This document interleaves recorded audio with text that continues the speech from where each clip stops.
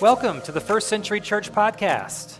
My name is Stephen Wilhoy, and I'm the lead pastor at First Century Church, and it is an honor to have you with us today. The goal of the podcast is simple.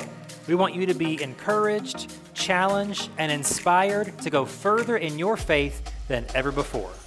If you'd like more information about the church, you can visit our website, firstcenturykc.com.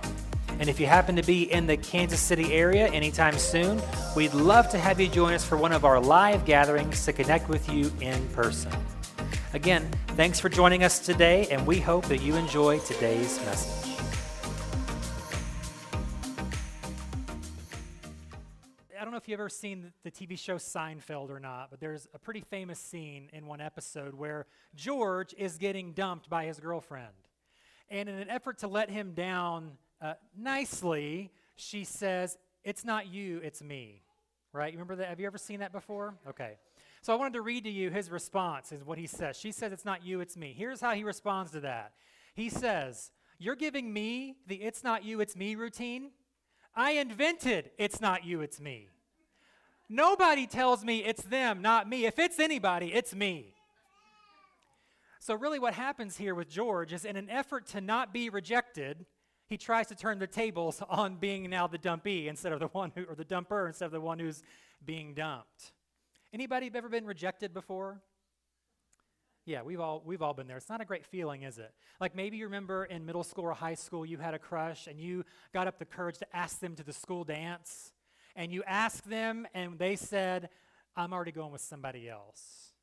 It's not a direct, rejection, but it is at least an indirect rejection. Or maybe you have a crush and you're actually going to get the courage to ask them on a date.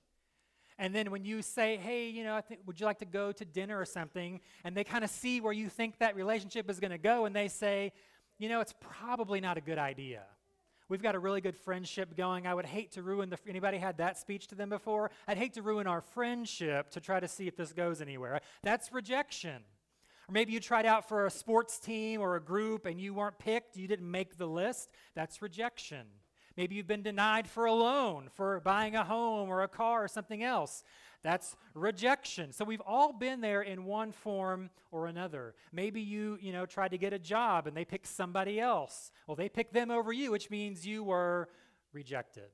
Everybody's had to face rejection at some point, including Jesus. Jesus has faced rejection probably, I would say, absolutely more than anyone else who's ever lived. And one thing that we know about Jesus is that even prophets hundreds of years before his birth prophesied all sorts of things about him. And one of the things that Isaiah prophesied 700 years before the birth of Jesus is that he would be rejected. We're going to start here today, Isaiah 53, verse 5. He says, "He was despised and rejected, a man of sorrows, acquainted with deepest grief. We turned our backs on him and looked the other way. He was despised, and we did not care."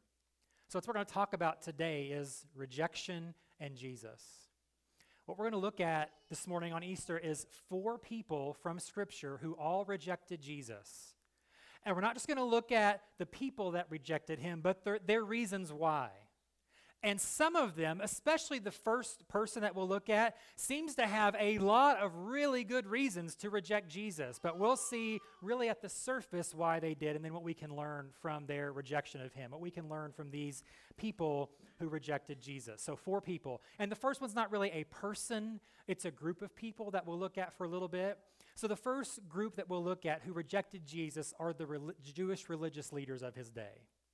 So the people who you would have thought would have championed him, would have celebrated him, would have promoted him, because they're bringing new people into the movement, like they're really, doing something here. They opposed him actively, repeatedly. Day after day, every opportunity that they had, they openly, actively rejected Jesus.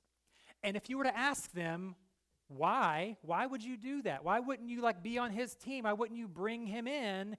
They would honestly have some pretty good reasons on the surface of why they rejected Jesus. Let's look at a few of them here. So the first one, again, we talked about just now that they sort of didn't always get along with Jesus, but there's one time that we know of from Luke's gospel where Jesus is invited by a Pharisee to his house for dinner.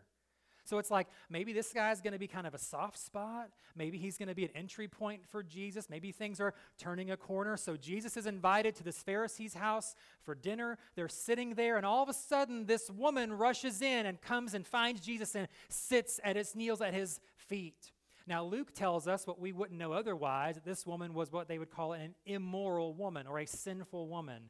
So obviously, she has some sort of reputation in the community. They would know her, and even if they didn't know her, they would maybe see by her appearance that she doesn't really belong here. Yet she finds Jesus at the table. She rushes down with his expensive bottle of perfume that would have cost hundreds, if not thousands of dollars. And what she does is she pours this expensive perfume all over the feet of Jesus, and she's weeping. So with this perfume filling the room where they're sitting, and with her tears, she's washing the dirty, dusty feet of Jesus at this dinner table. And she uses her hair to then wipe his feet clean. But here's the response of the Pharisee, Luke 7:39. When the Pharisee who had invited him saw this, he said to himself, "If this man were a prophet, he would know what kind of woman is touching him. She's a sinner." So really, the Pharisee brings up a pretty good point here, doesn't he? Honestly, what kind of a prophet wouldn't know through his prophet powers who this woman is? And if he's really a holy person, if he's really a respected teacher in our community, he shouldn't be anywhere near her, let alone let her touch him in really this intimate type of way with his expensive perfume. So they have a case here, kind of a mark against Jesus in this moment. But the problem here is that this is not just a one-off for Jesus. This type of thing of being around sinners is a problem that is a growing trend for Jesus. Then down to Luke 15, verse 1. Tax collectors and other notorious sinners often came to listen to Jesus teach. This made the Pharisees and teachers of religious law complain that he was associating with such sinful people, even eating with them. Again, it's not just this one time at this one dinner that this one woman comes and is around him and close to him and touching him. He doesn't seem to avoid these kinds of people. He seems to engage with these kinds of people. Again, from the Pharisees' point of view, they have a good argument to reject Jesus. If he's really who he claims to be, he would never associate with these sinful people. If he's really this holy person, this prophet, this rabbi that we're all supposed to respect, who obeys the law, he would avoid them like the plague. He would stay as far away from them as possible, yet over and over and over again, he invites them closer to himself. So really the Pharisees have some good points of why they would and why we maybe should reject Jesus. But on top of all of that, Jesus over and over again seems to break from tradition. He seems to do things that really buck the rules. He seems to do things that he shows disdain for their long heritage, their proud heritage. So an example of this is one day Jesus enters the temple. We talked about it last week. So he enters the temple for worship. And on the outskirts of the temple, as you're walking in, are these tables where some Pharisees and other religious leaders have set up booths to exchange currency. If you're coming in from out of town and you want to buy an animal for sacrifice in the temple, you've got to exchange the currency and pay the fee to do so. You've got to go through us. You can't bring your own animal. You've got to buy one here so we know that it's spotless and clean and worthy for worship in the temple. And Jesus would have come in and out of this temple multiple times a day for his entire life. He's seen these tables week after week, month after month, year after year. Yet one day he just loses it for no reason. One day he just goes off and he makes a mess of the tables and he whips the animals out and causes a scene, causes a frenzy, and he yells at the religious leaders for what they're doing here. He just goes off on them. And they don't respond to this very well. Mark 11:18, when the leading priests and teachers of religious law heard what Jesus had done, they began planning how to kill him. But they were afraid of him because the people were so amazed at his teaching. So the religious leaders have a growing problem on their hands. They have a rogue teacher on the loose that they cannot control. He will not listen to them. He will not obey them. He won't even obey the law. This is a problem. And it even goes further. We mentioned this story briefly last week too. So also on a different day outside the temple, Jesus heals a man who's been lame for 38 years. He's born lame. He's laying there. He wants a healing. He can't be healed. And so Jesus heals him. So you would again think, this is good for the Pharisees. This is our guy on our team that we want to bring in who's doing these crazy signs from God. The problem is, Jesus happens to do this miracle on the Sabbath day. That's a problem. He's broken one of their top 10 rules. Remember the Sabbath day and keep it holy. So how the Pharisees, how the religious leaders view the Sabbath, any physical activity over a bare walk to the temple and back is work that breaks that law. So Jesus healing a person on that day would have broken their law, broken their tradition. And on top of that, Jesus actively has the man break the Sabbath because after he's healed, Jesus says, roll up your mat and walk. Well, rolling up your mat and walking as far as he had to walk would have been too much work. He's not just breaking the Sabbath himself, he's asking this man to break the Sabbath as well. So he's going too far, he's doing too much, he's coloring out of the lines. We must reject him. He's not one of us. But then when they approach him about this is the straw that breaks the camel's back. Here's what happens. John 5, verse 16. The Jewish leaders began harassing Jesus for breaking the Sabbath rules. But Jesus replied, "My Father is always working, and so am I." So the Jewish leaders tried all the harder to find a way to kill him, for he not only broke the Sabbath, he called God his Father, thereby making himself equal with God. This was too much. Jesus went too far. We can't find a way to hide this. We can't twist his words back to make it fit within orthodoxy. This is not going to work. He can't be on our team. We can't be on his team. We must reject him. He claims to be the Son of God. He claims at other times to be God himself. We can't go there. So you look at all of these things piling up on the Pharisees' ledger here, and you would say they have a lot of good reasons to reject Jesus. It makes sense. It fits. If I were in their shoes, I'd have a hard time accepting him too. But here's the problem with all of these arguments, is they're not the real reason that the Pharisees and the religious leaders actually rejected Jesus. If you were to ask them why, that's what they would give you a laundry list of crimes that he's committed, a laundry list of no-nos that he has done, these things that he's said and done that we just can't abide, we just can't let go. But here's the real reason why they rejected Jesus. Luke 12, verse 1. Meanwhile, the crowds grew until thousands were milling about and stepping on each other. Jesus turned first to his disciples and warned them, "Beware of the yeast of the Pharisees, their hypocrisy." So the religious leaders didn't reject Jesus because he broke tradition, because he bucked the rules, because he associated with sinners, because he disrespected their law. The real reason they rejected Jesus was pride. Jesus was a threat to their religious monopoly. Thousands follow him everywhere he goes.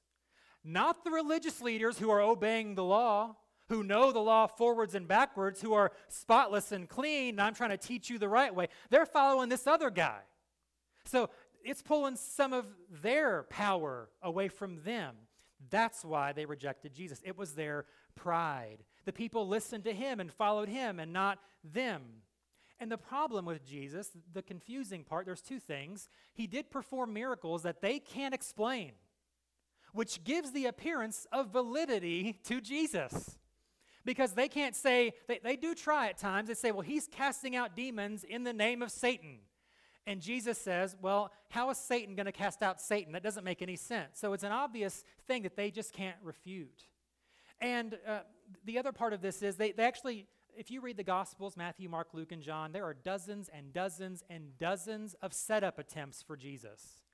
They will try in public to ask him a question about the law that's a tricky question. And they ask it in such a way that if he says this, it's wrong, but if he says this, it's wrong. And so he picks door number 3 every time.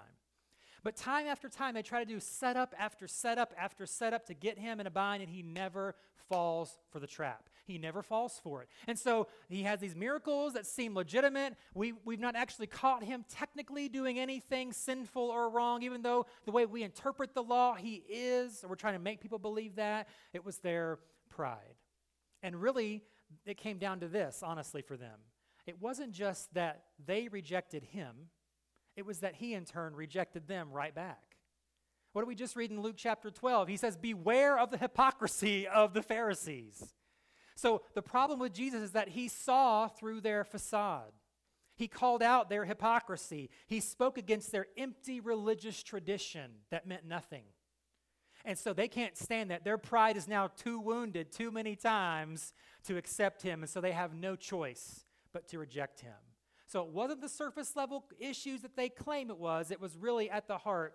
Their pride is why they rejected Jesus. The second person who rejected Jesus, his name is Herod Antipas. So if you were here last week, we talked about the temple. It's called Herod's Temple. So Herod the Great built the temple a few years before Jesus was born. Now his son, Herod Antipas, is ruling over the same region now that Jesus is an adult in public ministry.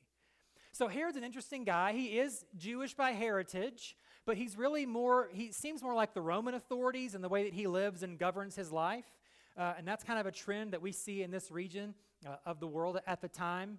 And Herod goes through an interesting progression when it comes to his interaction with Jesus. They only meet one time. So let's look at this first, Luke 9, verse 7, when Herod first hears about Jesus. So it says, when Herod Antipas, the ruler of Galilee, heard about everything Jesus was doing, he was puzzled. Some were saying that John the Baptist had been raised from the dead. Others thought Jesus was Elijah or one of the other prophets risen from the dead. I beheaded John, Herod said. So who is this man about whom I hear such stories? And he kept trying to see him.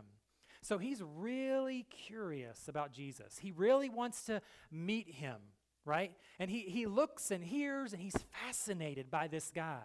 So then several months, a couple of years go by, and they finally get a chance to meet. So one early morning on Friday morning, Jesus is arrested in a garden where he's with his followers. He's taken to the high priest's house where he's questioned, and then they take him to the Roman authorities because they want him killed. Well, the problem with the Roman authorities that we'll talk about in a moment, they just don't want to deal with this Jew problem. This is an internal affair. This is your religion. This is your thing. You deal with it. And so they hand him off to Herod.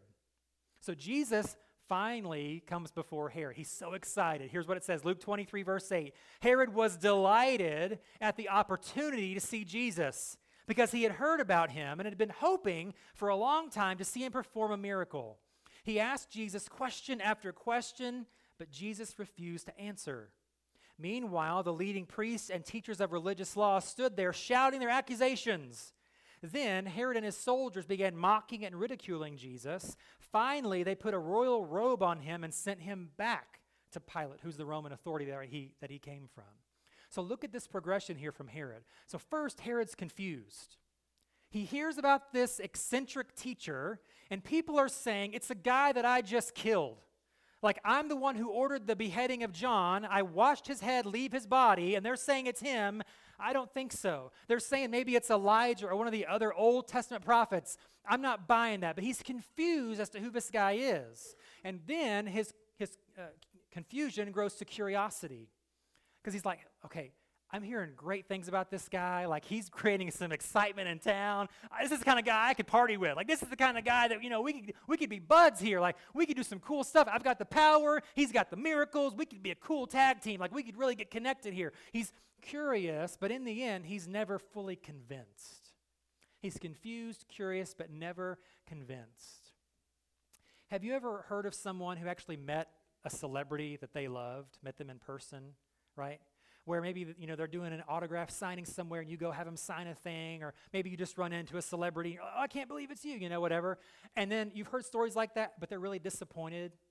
Like, they're really just let down. Maybe that celebrity is really rude to them when they meet them, or maybe they're really boring and they're like, I can't believe that people actually watch you on TV. Like, you're so boring, you're stupid, So maybe you've heard of that kind of thing where you're really just let down by this interaction with this famous person.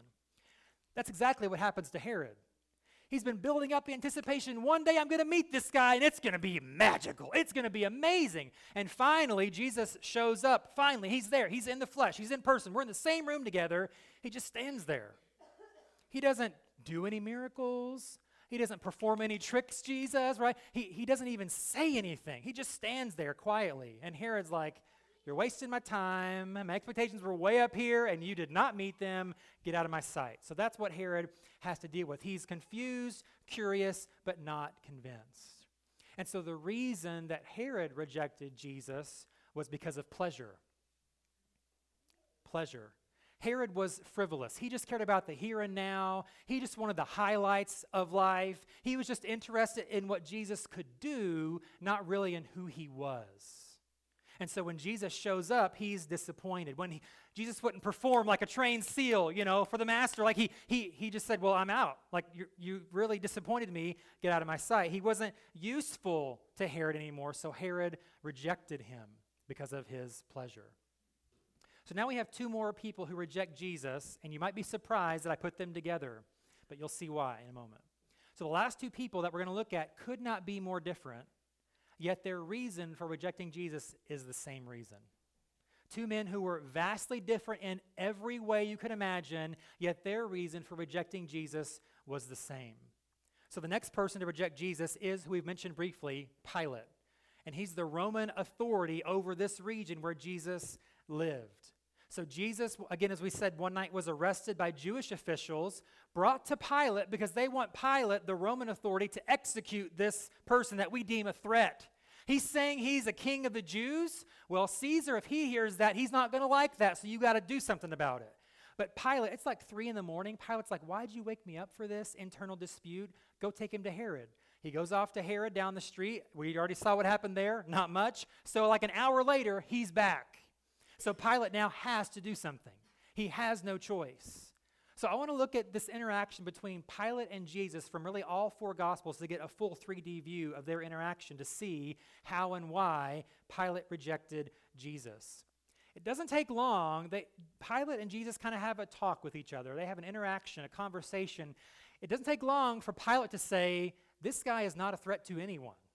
Like, why are you complaining about him? He seems totally innocuous. He seems totally innocent. He seems totally fine. What's going on?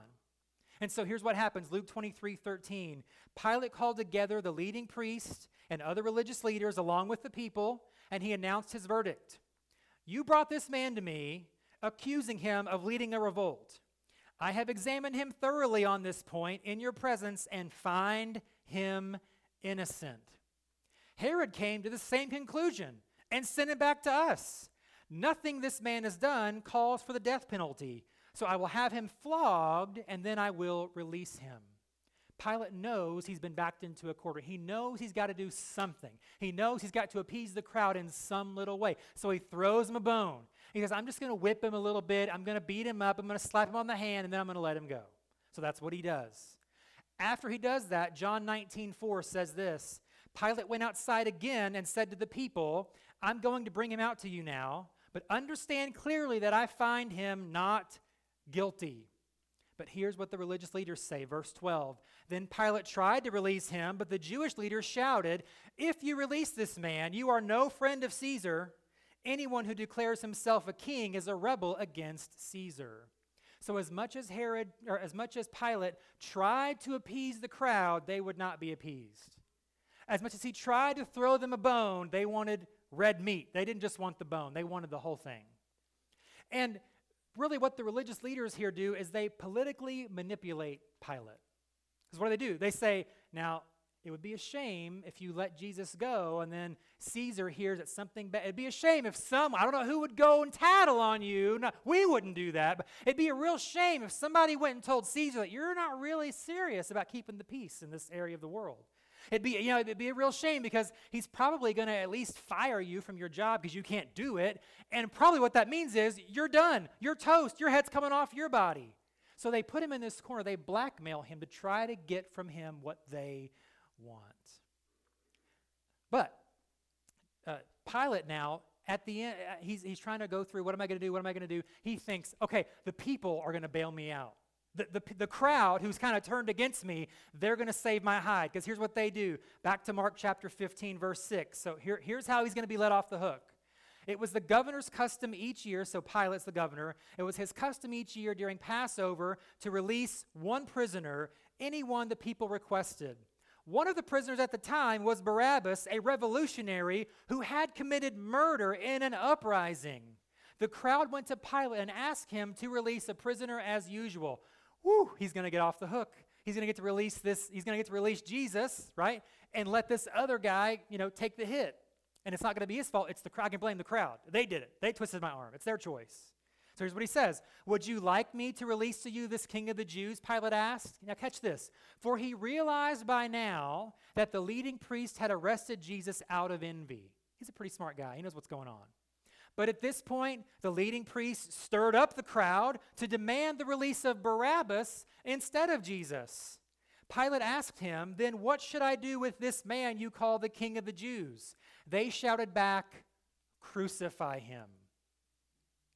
Have you ever had a plan that didn't go according to plan?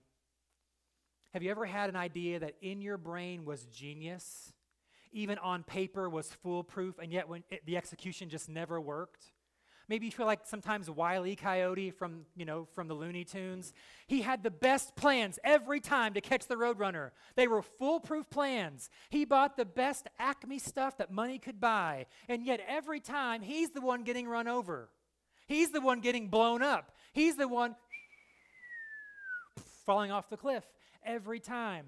Genius plan, but it doesn't work. That's what happens to Pilate here. Pilate has the plan. They're going to bail me out. I've got this insurrectionist who's really committed murder, and I've got this other guy who's saying some funny things, right? Who do you think they're going to let go back on the streets where their wives and children live? Probably the innocent guy. But that's not what happens. It blows up in his face. They say, no, release the murderer back into the streets. That's insane, but that's what they do. We want this guy who just says some crazy stuff to be crucified until he's dead. Release the other guy. So the plan doesn't work. So Pilate's left with no choice. Matthew 27:24.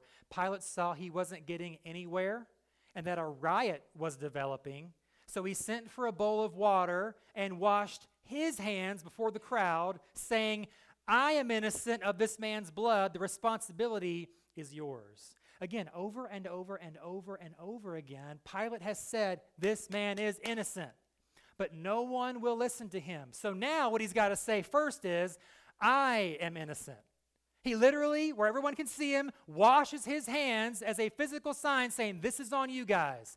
I don't want to do this. You shouldn't be doing this, but you're leaving me no choice. So I'm going to give you what you want and have this man killed. But I'm innocent and he's innocent. This is on you.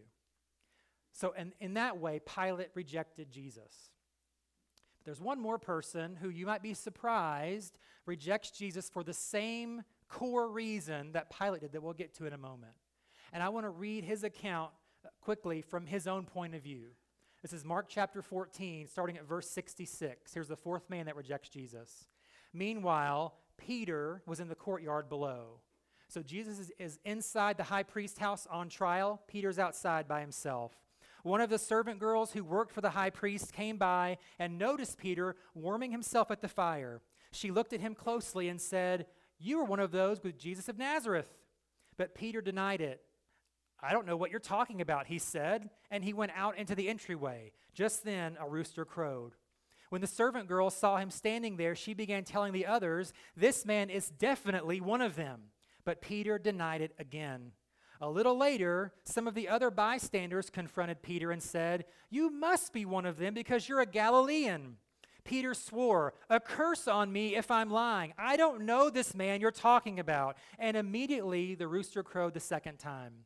Suddenly, Jesus' words flashed through Peter's mind. Before the rooster crows twice, you will deny 3 times that you even know me. And he broke down and wept. So the fourth person to reject Jesus was in fact one of his best friends and closest followers, Peter. And what's interesting is just a few hours before this happened, Jesus with his disciples having their last meal together says, hey guys, I hate to say this, hate to break it to you, but you're all going to abandon me tonight. But who speaks up? Peter. And he says, Lord, I would never abandon you. Even if I have to die for you, I would never abandon you like that, like these losers are going to, clearly, because they're not as good as me, right? That's what he does. But Jesus says, Peter, before the night is over, you'll deny even knowing me 3 times. And so Jesus is then arrested, and in the garden, Peter tries to put up a good fight, like he picks up a sword, cuts off a soldier's ear, like he's in it for a minute there, like he's really going to try to defend Jesus when there's a big crowd around, but now he's by himself. Now he's sitting in the fire around a few people that he doesn't know. They don't know him, but they kind of recognize him, and they point him out, and he's like, it's not safe anymore to be a follower right now, because Jesus is right inside there fighting for his life. I know he's about to lose it later on this morning, and I don't want to make this a party of two. And so when there's no safety net there, he's not so bold anymore. When there's no one around to impress, like his other the followers of Jesus, he's not really so into it anymore, and so he rejects Jesus. That's why he weeps. He knows he's rejected Jesus. And it may not seem like it, but Pilate's reason and Peter's reason for rejecting Jesus is the same reason. They both reject him because of pressure or fear. So again, Pilate is facing pressure from the religious leaders. If you don't do what we want, we're going to go tell your boss, and he's going to kill you. That's pressure. He's got pressure from the crowd. There's a mob forming here, so I've got to keep the peace. They have a point. If I can't keep the peace, Caesar will find someone who can. I don't want to deal with that. So he's got pressure. There is pressure all around him, and so the pressure led to fear, and that became his rejection of Jesus. Again, Peter talked big when he was in his group of friends, but when he's out there by himself with no net under the tightrope, it's a different story. The pressure became too much for him. The fear became too great for him. And for that same reason, even though it was the greatest mistake of his life, Peter rejects Jesus. So the religious leaders reject Jesus because of pride. Herod rejects Jesus because of pleasure. Pilate and Peter reject Jesus because of pressure. But there's one more person who's rejected Jesus. Can you guess who it is? It's you. It's me. That's the other person that's not in the story, but we're all here. And at some point, in some way, for probably one of the same reasons, we've all rejected Jesus. Maybe it's because of pride. Maybe you've rejected Jesus because he's a threat to the control you have over your life, just like the religious leaders feared. I don't need a big sky daddy up there running my life. I'm fine on my own. Maybe you've said something like that anyway. Maybe you've said, I want to manage my own life. Maybe your thing is, if I get Jesus involved, he's going to mess everything up. I'm fine how I am. I don't need him. I don't need anyone. I'm okay. That's pride, and it rejects Jesus. Maybe your pleasure has caused you to reject Jesus. You would say, I'm not ready for that yet. I've got too much life I want to live. I'll get around to it eventually. I'll get there. Whenever I marry, whenever I have kids and we settle down, then we'll get serious. Then we'll find a church, and then we'll love Jesus, and then we'll get into the Bible, and then. And guess what? The pleasure thing is an argument you'll use for the rest of your life. There's always a reason why you can't right now. There's always a thing I need to do first, but it's the same reason for Herod. That because Jesus isn't useful to me right now, I don't need him. Or maybe you're kind of like Herod, where you've tried Jesus kind of, sort of, but he didn't perform for you like you thought he would, like a trained seal. And so you're like, no, I still got sick even though I believed in Jesus. Or this person still tragically died even though I believed in Jesus. Or I thought he was going to make me rich, and I'm not rich anymore. So you kind of sort of tried him, but it didn't work because we're consumed with us. We're consumed with the here and now. We're consumed with pleasure. And so that's the reason why sometimes we reject Jesus. Maybe you're like Pilate or Peter, and pressure has been the reason for your rejection of Jesus. Maybe you would say, it's too much of a risk. There's too many unknowns. If I hand my life over to this guy that lived 2,000 years ago, what if it doesn't work? What if things don't happen like I hope they will? What if I'm disappointed? What if, it's like I want to send it back for a return because it's pressure? Or what will my friends think if I make this radical change in my life? What will my family think if I make this radical change in my life? What are the things that I don't know? I'm too afraid to make that decision. I'm too afraid. And so because of the pressure, I'm going to pass. Because of the pressure, I'm going to reject Jesus. The sad truth is that for all four of these people that we mentioned, their rejection led to regret. The religious leaders missed their Messiah because they rejected Jesus. Herod rejected long-term joy for short-term pleasure. Pilate knew he sentenced an innocent man to death, and it had to weigh on his conscience. Peter had to deal with and work through gut-wrenching guilt for the rest of his life for abandoning his best friend in his greatest moment of need. And so this Easter, I don't want you to live that kind of regret based on your rejection of Jesus. I don't want you to miss out on the most amazing relationship you will ever have. I don't want you to miss out on the greatest adventure of your life by rejecting Jesus. God offers you the only perfect relationship you will ever have with himself. God offers you the greatest opportunity for the greatest adventure you will ever embark upon by living side by side with him, but that requires accepting Jesus, not rejecting him. And maybe you're totally against that right now for one of these reasons. I would say just strongly consider not the what ifs that you're concerned about, but the what if Jesus really is who he claimed to be. Let's go that route instead and see where it takes us. Or maybe you're here and you would say, you know what, I have rejected him, or I am rejecting him right now. And it sounds nice, like the adventure you're talking about sounds great, the relationship sounds great, like forgiveness sounds great, peace sounds great, joy sounds great, but you don't know where I've been. You don't know what I've done. You don't know how long and how forcefully I've rejected Jesus. How many times I've cursed his very existence. How many terrible things I've said and done. There's no coming back for somebody like me. Well, there's good news. You're wrong. Let's go back to where we started, Isaiah 53. We'll read that verse and the verses following to close. Isaiah 53:3, he was despised and rejected, a man of sorrows, acquainted with deepest grief. We, notice that we, not the people of the Old Testament, not they, not somebody else, we turned our backs on him and looked the other way. He was despised and we did not care. Here's the good news. Yet it was our weaknesses he carried. It was our sorrows that weighed him down.